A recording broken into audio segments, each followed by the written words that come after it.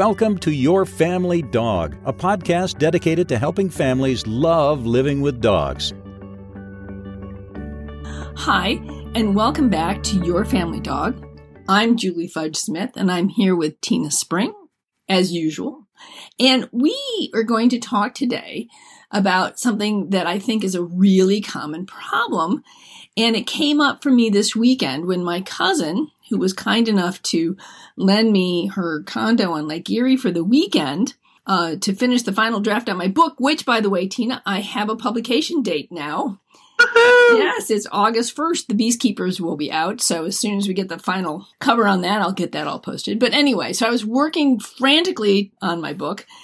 And she called me and said that, asked how things went. And I said it went great. And she said she'd been visiting her brothers. And when she got back, one of the problems she's having with her Brittany Spaniel, Manny, who's 13 years old. Now, Manny has always been a reactive dog. He's been reactive to other dogs, and he's reactive to people. He's a barker. But Lynn and her husband, Mark, who died in the fall, were able to manage him fairly well over the years. Redirect him or whatever. But since Mark died, Lynn has found it more challenging to manage his behavior and hasn't been working with him as much because she's been dealing with a whole lot of other things, including health issues of her own.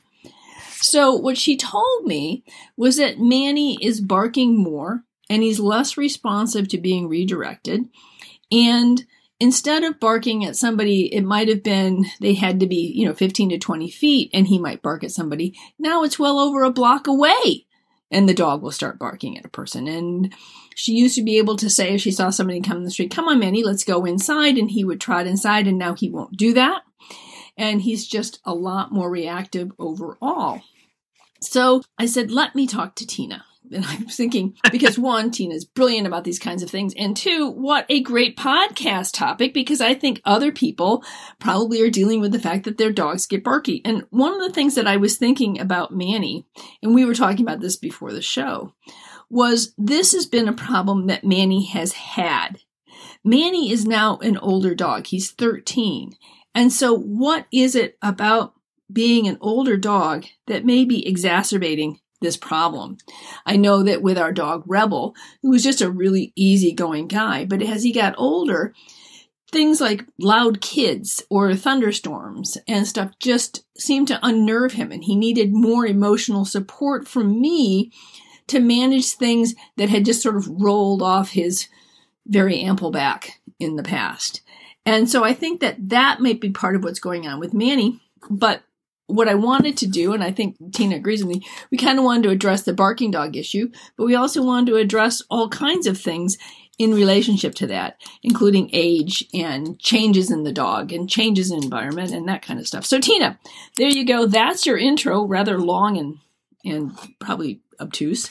But anyway, it's your intro. So now you get to take off with a brilliant dissertation on why dogs bark. No pressure. None. No pressure. No pressure at all.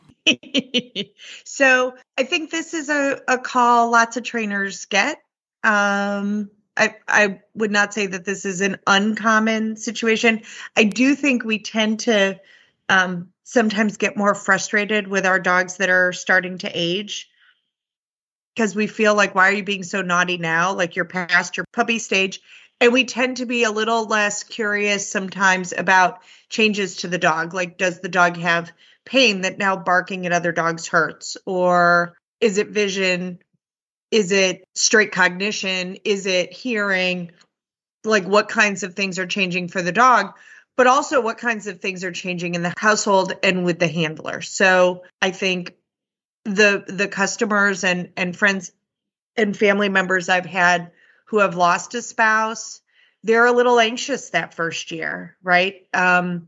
It's disorienting. And so a dog might start overstating their case a little bit if the dog's perception is all these situations are making my mom really uncomfortable, when it could be that the barking itself is making mom really uncomfortable. And so often the more the dog is escalating the barking, just our natural response is to try to tap that down and put more pressure on the dog. So for some people, that becomes, telling the dog to sit and watch me or look at me, or it might be they're using equipment that maybe is a little less pleasant, or maybe they're just a little less patient and are moving differently in ways that are maybe giving the dog more pressure. So I think if our dog starts to escalate their response to things for whatever reason, I think a natural and normal human response, one maybe that's not ideal, is to escalate our response to the situation. So we get more frustrated, more exasperated, maybe. We might be a little bit physically less kind. We might switch to equipment that's a little bit less kind. We might be really frustrated and maybe even embarrassed by our dog. We're not really sure what to do. And dogs are kind of like little kids. They're a little egocentric. So they start, I think, to internalize like, well, when I see that dog, it makes my mom do mean stuff and she's disappointed in me. So I'm going to yell at dogs that are 2 blocks away instead of dogs that are 50 feet away. So they know to stay away from my mom, where, the dog doesn't understand that their barking is actually the part that's making mom a little more less because my mom less loves me. So why would my barking bother her? Right. And in fact, right. I'm here to let her know that there's a dog over there. So I don't understand why this would be upsetting to her, because it makes perfect sense to me. Yeah, right. And I totally understand in a way that maybe I didn't before. I'm going through some health stuff right now, and there's just things I don't have the bandwidth or the energy to do, right? I know I should do it, but I'm tired and I don't feel well and I don't really want to. So, right. Well, think about even when you had just a cold, how many things you don't want to do when you have a cold. I got to tell you, my house does not get dusted when I have a cold, because the last thing I want to do is clean.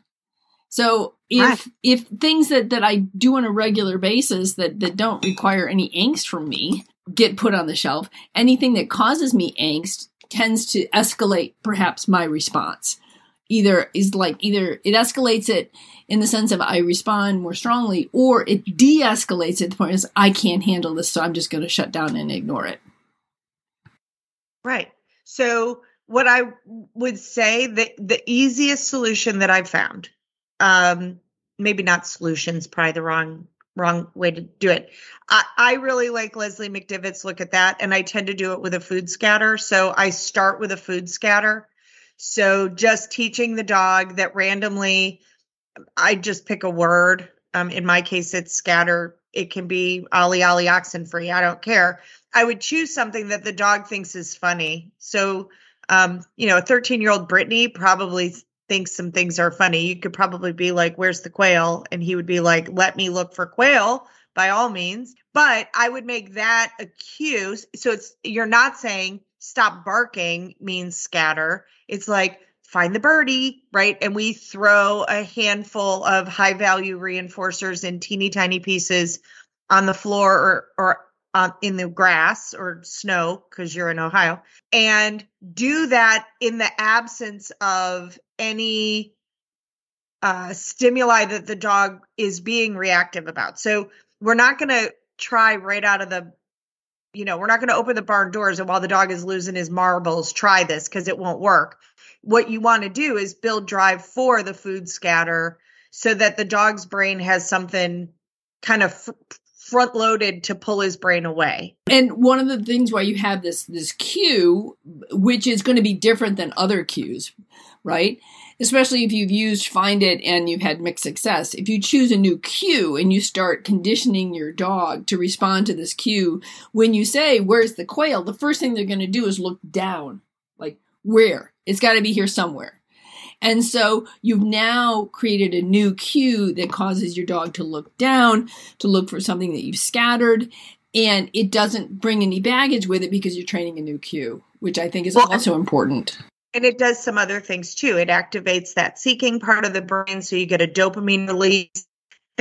What dopamine does is it prepares the brain and the body for a pleasurable experience, right? So it front loads your dog to go, no, something good's happening, which is not what's happening when the dog is seeing other dogs or people on a walk. So we're going to have a way to maybe preempt that or balance it a little bit. Likewise, we're tipping We're increasing airflow over the brain, literally cooling it off as the dog is sniffing and using that seeking part of the brain to find food. And if he is a typical 13-year-old Brittany Spaniel, that little nubbin will be a wagon, right? This will be a dog who is signaling to the rest of the dog world, I'm doing something fun with my mom. I'm not talking to you.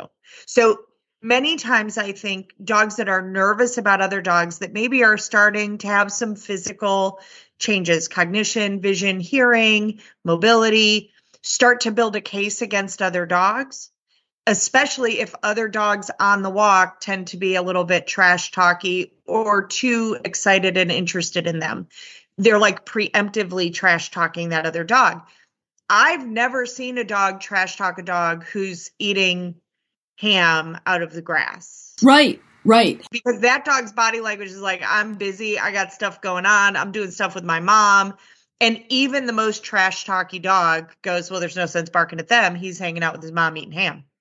Right. Well, the other thing I was going to say is that what you also want to do with this, what also happens when you do this, is you sort of preempt that falling into the sympathetic nerve system, which is the highly reactive nerve system, and you're engaging the parasympathetic nerve system by the sniffing and the chewing and the eating and the dopamine release. That all is going to bring him into the calming down nervous system, which is what you really want to have in your dog, because once the sort of the sympathetic nervous system is triggered and the reaction is triggered, then you've left your forebrain and you're in your reactive brain, and it's going to be much, much harder to turn them around, which is why you need to condition and practice this before the big event, so that the dog has something, oh, I know what we're doing and this is really fun and I'm going to engage with that, as opposed to lose my brain. Right. So one thing I would say to your sweet cousin is, can she grab some string cheese or hot dog bits when she goes for her walk? If she doesn't have the bandwidth, if she's just having a day where she doesn't feel like dealing with it, then just walk him in the backyard. Right? She could do food scatters in the backyard and tire out that Brittany in no time flat, and there's no barking, right? He's being classically conditioned that whatever's going on outside that yard, is not a problem. Good things happen when that's happening. So one, I would absolve her from the stress of, in order to be a good person, I have to take this dog who's making me a nervous wreck for a walk. Two, if she's going to do that, I would add very high value reinforcement, typically in the form of food, but some dogs will work for other things. Maybe he loves a squeaky tennis ball. I don't know. And then I would also have her practice the things that worked in the past when there are not other people and dogs, because those things made sense to her dog in the past. It worked for her and him.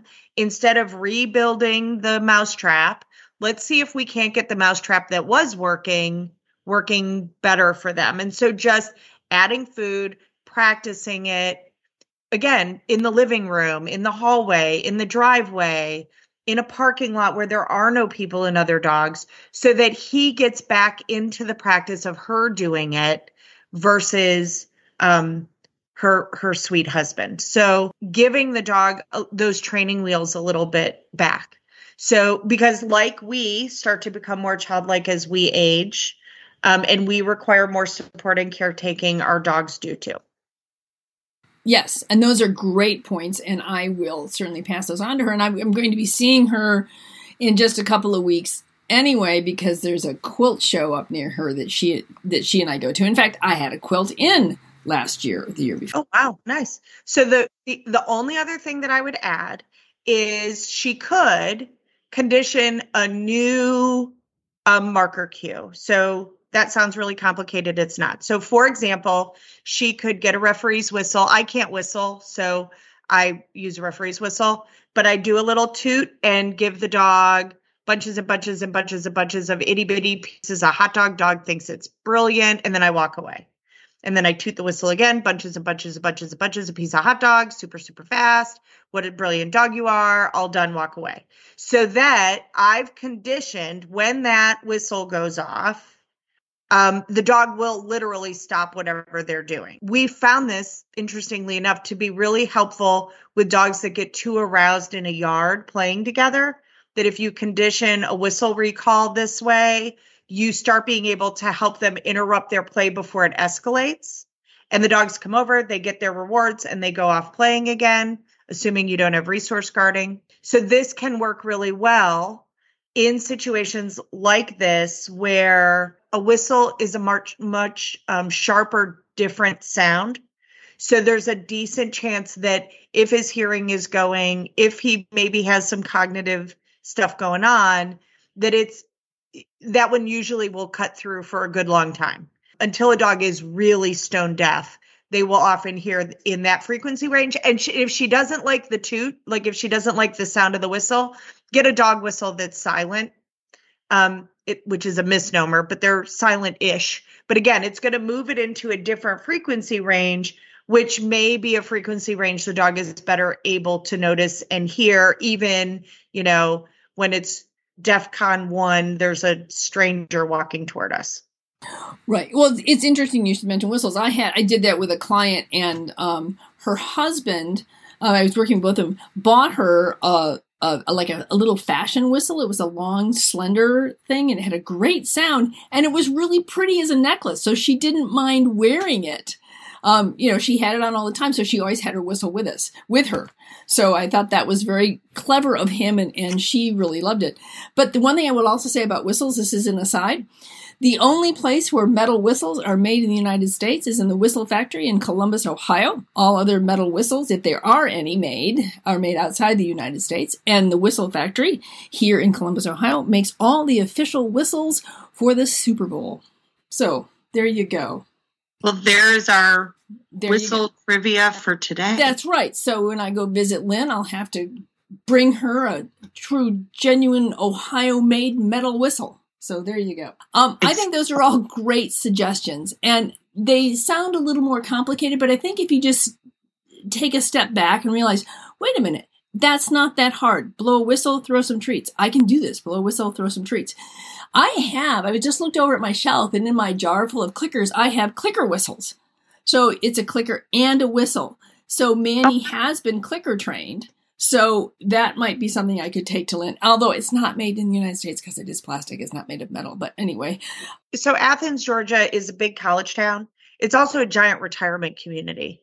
And so I do get customers that their timing's not improving, right? So I use a softer marker in that it's not so distinct, because if their timing's off, it won't matter as much, if that makes sense, right? If I click the moment the dog starts barking at the other dog, because I'm a little bit slow neurologically, which I am, I'm actually marking that I want the dog, like now the dog thinks I want the barking. So when I start getting into customers who maybe their timing isn't great, we tend to use cushier, soft-sided Nerf versions of marker cues so that it's not as distinct, so that it takes more time, so that there's a better chance that we're not marking the barking. Now, to be clear, when somebody's got good timing, I've totally played a game of let's mark the bark and free shape that down to a mutter, and now we're good. So if you can help her, Julie, we have had good luck with a dog that we taught him to alert us when he sees something that bothers him with a nose touch, which he doesn't bark when he's focused on where his nose is going to go. So if your cousin is willing to let you tune up the skills and teach the dog and then transfer the skill, that's one that in my experience takes only a few minutes. And the dogs are like, oh, thank goodness. Now at least I know what to do. So can you go over the protocol real quick? So if somebody wants to try that, they have at least a little bit of a protocol to follow. So take your rings off or you're going to get hot dog stuck in them. It's a PSA. You put a piece of cheese or hot dog where your fingers meet your palm on your hand, and you invite your dog to sniff that piece of food when they touch your hand. So you can have your eyes closed. Like if your timing's bad, like mine, I have to close my eyes. Dog touches, I either mark with a yay or I mark with a click. And then I toss a different piece of hot dog or cheese away. I do that 4 times in a row. And starting with repetition 5, there is now not cheese in my hand. And so I start using that. Suzanne Clothier has an exercise called polite puppy poker, where once I teach a dog a nose touch, I use polite puppy poker. So it might be that every day on every Tuesday, anytime the dog needs use of my thumbs, they have to offer a nose touch.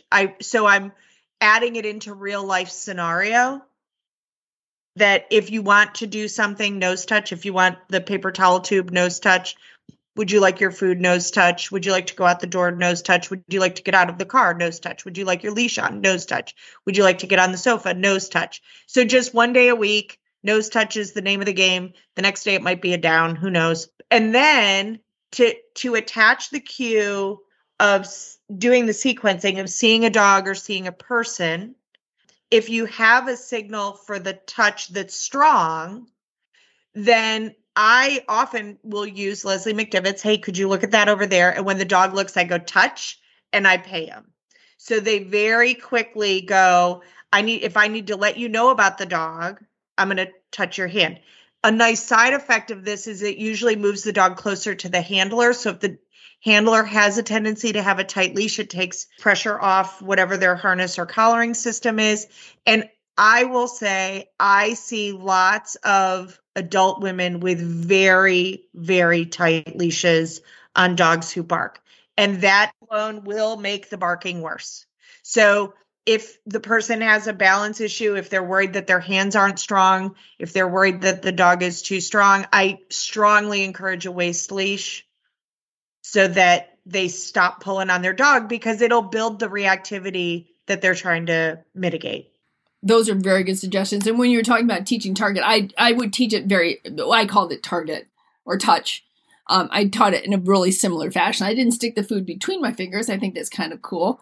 I would just hold it in place with my thumb and then touch my hand. So I think every trainer has something that's similar to that. There's just slight modifications in the protocol for teaching it. And I remember when I was teaching a couple of clients how to teach the dog to go to mat or go to bed. I would teach them my way, but then I always hand them a couple different handouts from like the Whole Dog Journal and saying, look, my ego is not such that you must use my way. And here are a couple other ways. Just read through it. If this makes more sense to you and it's more comfortable, I don't have a problem with you doing it in a slightly different way that works for you. But I mean, with the caveat that we're not adding force into this. That's why I would always hand them, positive training methods. But I think it's always interesting, at least for me, to hear how other trainers train the same thing that I do, because I always want to find new ways in which I can approach a client and say, look, okay, you're not getting what I'm saying. So let's try Tina's method, because maybe that'll make more sense to you. Or let's try Susan Clothier's or Pat Miller's or, whomever. And there's lots of ways to get there, right? There's lots of ways to get there. Some dogs like luring. Some dogs are better with free shaping. Some dogs are better with modeling. Some dogs are better watching another dog and going, that's what you're getting at? Okay. So other things that I've used for dogs who do this barking, I have had a stuffed frozen Kong with whatever the dog thinks is the best thing ever. And the handler just holds that. And when they see a dog or a person, they offer a dog a slurp on the Kong. We've had that work very well. That was actually one that we did for a handler that had significant mobility issues. And was actually in a wheelchair. So the dog, we attached a sleeve with a bell, a hair scrunchie with a bell on it to the Kong, so that when the handler moved the Kong, the dog heard that was moving. I have taught a dog. So I taught a dog to stick its nose in a traffic cone, like a small, like little kid soccer traffic cone, because then he can't see the other dogs and people and they can walk by. Which we just called the behavior Big Bird. It's kind of like him sticking his head in a bucket, but he totally is willing to go for a walk. And if something scary happens, he shoves his face in the cone, which, okay, weirdo. Yeah, you got to work with the dog that you have. That's one of the things I tell people is like, let's talk about the dog you have, not the dog you wish you had, which we might be able to get him there, but let's talk about who we dealing with right now. Yeah, so this is a dog who likes to stick his snoot in all the holes. So that was something he thought was funny. So we just did it with a cone, and then I think we started with like a yogurt container. And she just carries this lightweight traffic cone. And when he's nervous, he sticks his face in it and they walk. And when he feels more confident, he takes his head out and then he keeps walking. But it stopped the barking, right? He had a way to say, like, I'm uncomfortable, that his owner could respond to and say, okay, good job. We're going to go this way. So I will also say this to your cousin. I don't care who you are, when your dog is barking, it is the loudest, most obnoxious bark that has ever been heard. And we feel awful about it. And every single human feels that way, right? Whether it's my dog barking or your dog barking or Clementine barking, it is the biggest, most obnoxious, most fearsome, awful thing that has ever happened. And the reality is nobody cares. Not really. Not really. Like, dogs bark. Yeah, that's, it's funny because I think it's really interesting to get a different perspective on your dog. Like, when I went to her condo this weekend to write, my writing partner Laura came up and spent part of the weekend there too, and I had Zuzu because Lynn is cool about me bringing Zuzu. So, and Zuzu is just really good. Like, today when I'm writing, Clemmy's in the chair and Zuzu's under my chair, and they're my writing buddies. And Zuzu just settles down next to me when I write, and Laura's like, holy cow. She's got Danes. And it's like, they're just settled down. She's not doing anything. She's just right there with you. And she's quiet. And I just suddenly realized, wow, sometimes you just need somebody else to observe. And you think, yeah, I have a great dog. You know, my dog, Zuzu, has her own idiosyncrasies and odd moments in life. There's absolutely no doubt about it. And Clementine, we all know, has her moments. She's gonna have her own book. Yeah, but you know what? Sometimes it just takes somebody saying something to realize, wow, overall, I have a wonderful dog. And so we have this problem. But maybe we can do something to at least modify it so it's not quite the problem that I see it to be. So I know people hate to do it, but once they do it, it works really well. The whole pie in the face method, right?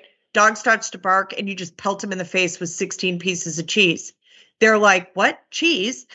And it stops the barking. It feels completely wrong. Every single handler's like, if you do that, you're rewarding them for barking. Well, guess what? They can't bark and swallow at the same time. And I know that's true. So no, I'm not. If you get to the point that you can preempt the behavior, that when the dog goes, you're tossing cheese, you've got them. Like, you've got them over a barrel and it goes away really quickly. But again, my experience, at least in my life, is as I'm aging, my timing's getting worse. So I have to randomly pie in the face the dog so that they're loaded. They know that pie in the face will occur on this walk. And then when we see the possum that is obviously the worst possum in the whole world, and my dog has to let everybody know about it, I can pie in the face them and they're like already ready to be receptive of that response. And that works pretty well. So each dog is going to be a little bit different. What I would anticipate that your cousin has a tight leash and it's tighter than she realizes, and that she's more tense than she realizes. And all of that is maybe telling the dog that it doesn't feel safe to her, and he's trying to take good care of his mom. So he might be overstating his case a little bit. Yeah, I think that's right. It's been a while since I walked Lynn with Manny. So, like I said, I'm going to see her in a few weeks. So I will send her some information and then try and help her to fine tune it when I get up there. Well, and one of the interesting things is always to see, like, if you switch handlers, does the dog's behavior change? Which is really interesting. Like, I have seen time and time again, like even in puppy class, we're like, okay, like if we have two families, we're like, switch puppies for this exercise, right? Because it's good socialization too. Well, guess what? Everyone softens when it's not their dog, right? And they usually walk away from the experience with a stronger appreciation of the puppy that's theirs, right? Because that one at least fits a little bit better.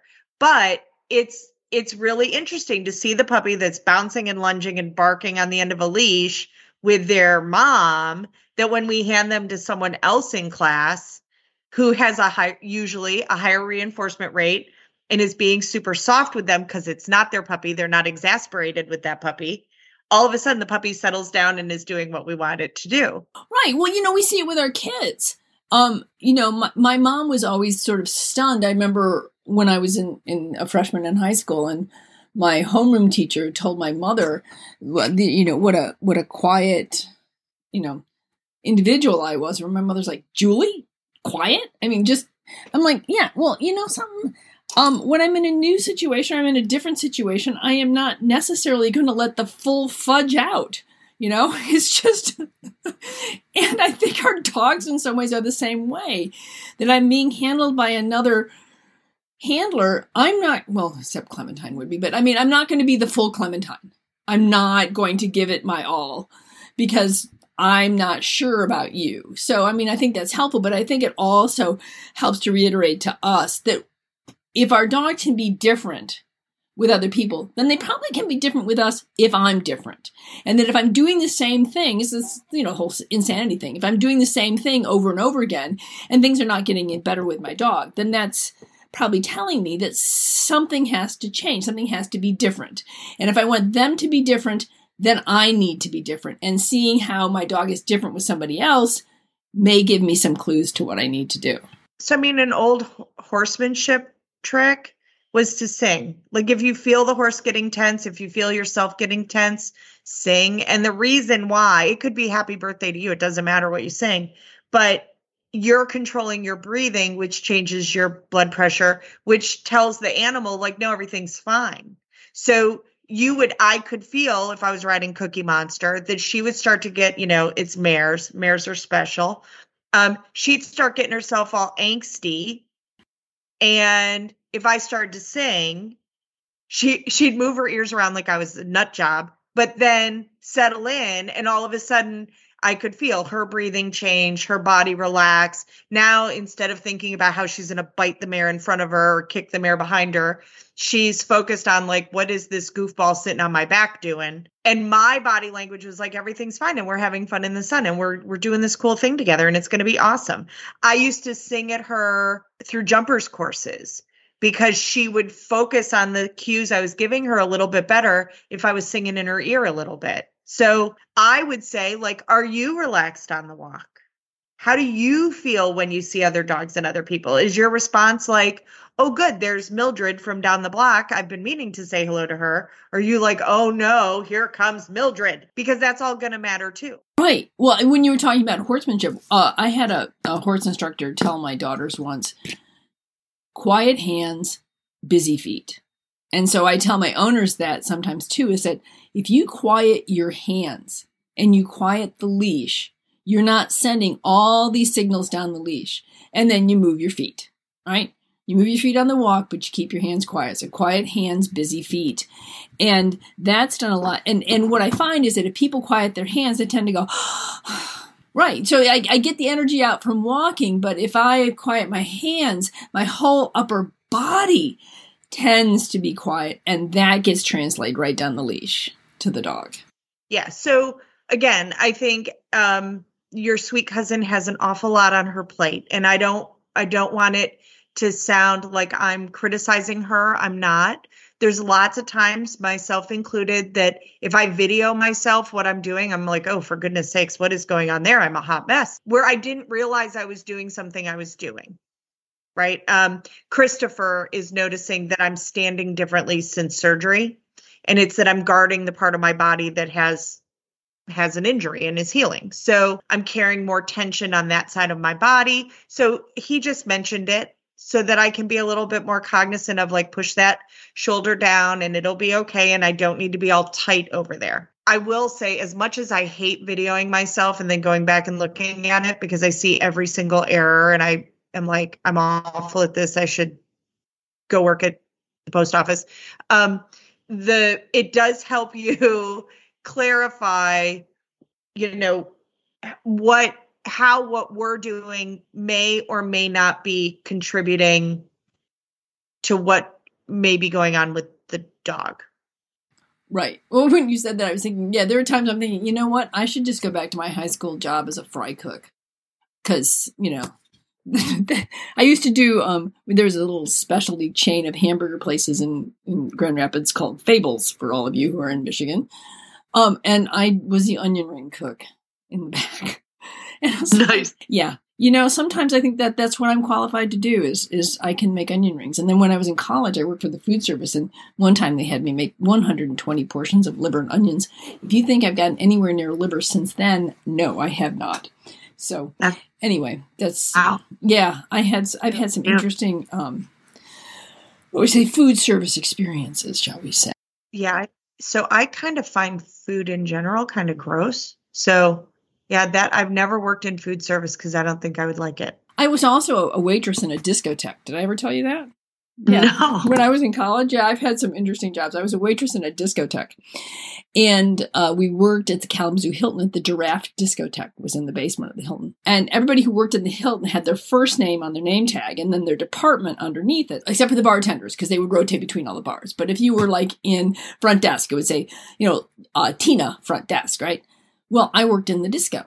So I was Julie Disco, and there was Leslie Disco and Peggy Disco. So I still have my Julie Disco name tag somewhere. All right. Well, I think basically what we've said here, in just to do a quick reiteration, is that if your dog is barking, try not to see it as the end of the world or the worst thing on the planet, because it's probably not.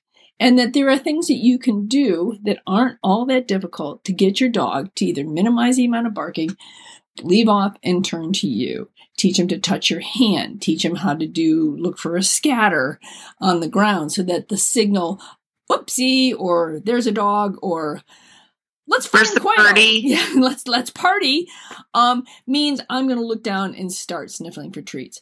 So I think the thing is to remember is that this is all stuff that needs to be practiced a lot outside of the 911 situation where you see the dog coming down the street. So, and if you have any questions, find yourself a good positive reinforcement trainer. Send us an email on feedback@yourfamilydog.com. No, yourfamilydogpodcast.com. Sorry.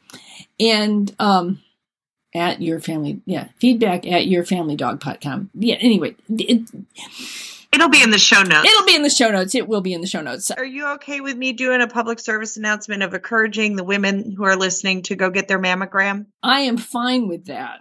Because one of the reasons I got my mammogram lately, and it came out normal, thank you, was because of you.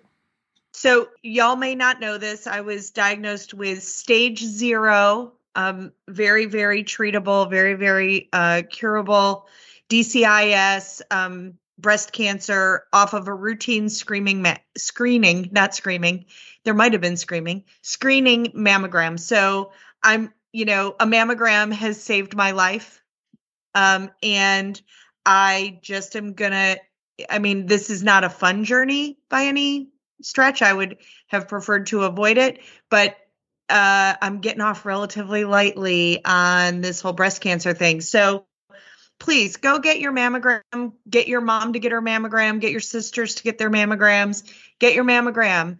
When they find it on a mammogram, often you are able to avoid avoidable suffering, and you're important to the world. So make the appointment and go. And if you need us to come up with a buddy system for you, we'll do it. It's not as bad as you think it is. And we love you enough to say, get your mammogram. Very good. I agree. And because I was going to say that not only you, but I had another friend who I had coffee with who told me she had been diagnosed with cancer, breast cancer, and she had to have a double mastectomy. So things are a little bit more challenging for her. But she has a great attitude towards the whole thing. She goes, I don't need them. Take them. So it was one of these, okay. I think that this is pretty clear to me that I need to stop putting off taking my mammogram this year and just get it done, which I did. So. Well, I will say every single appointment I go to, they're like, have you had your colonoscopy yet? And I'm like, can we solve this first? Like, can we do that other part, like, I don't know, in a couple of months maybe? So at some point, I'll probably be yelling at y'all to get your colonoscopy. But well, I can yell at them to get the colonoscopy because I've had colonoscopies, and I will tell you, I had one, and they found a couple of polyps, and they were able to remove them, and I have had no residual effects. And if I hadn't been on top of having my colonoscopy, I might not be able to say that. So I would say, women of a certain age, there are certain things you just got to do. So, bite the bullet and just. And it might be your mom. Like, get your mom in the car. Get your mom to schedule. Get your grandmother to schedule. We're all important to this world. And it's funny how they can find little things. Like I'm an extraordinarily healthy individual. I mean, I power lift 3 times a week, and I go curling 2 to 3 times a week, and I go hiking and do all this stuff, and I'm in very good shape. But a couple of years ago, I did have pneumonia. And the follow-up x-ray to my pneumonia showed that I had calcium deposits in one of my arteries. So I'm now seeing a cardiologist. And thank goodness when they had that I had the follow-up, because I don't have any symptoms of cardiac disease. And part of the reason why is because we caught it and we're dealing with it. So do your follow-ups. If they ask you to follow up for a particular thing, do it, because you never know what might come up that could save your life. So there you go. Right. You're important. So make the time. You'd make the time for someone else. You'd make the vet appointment. Make the time. Go and take care of yourself so that we can love you longer. And you can listen longer to Your Family Dog, which we hope you will subscribe to. So either on wherever it is you get your podcast, please press that follow or subscribe button. It means a lot to us if you do that. And it does help other people to find our podcast and maybe get their mammogram too. So, and train their dog to not bark. So, I mean, what more can you ask for? All these things in one. So, all right, then. We'll see you all next time on Your Family Dog. Thanks for listening to Your Family Dog. Got questions? Interesting ideas? Visit www.yourfamilydogpodcast.com to share your thoughts.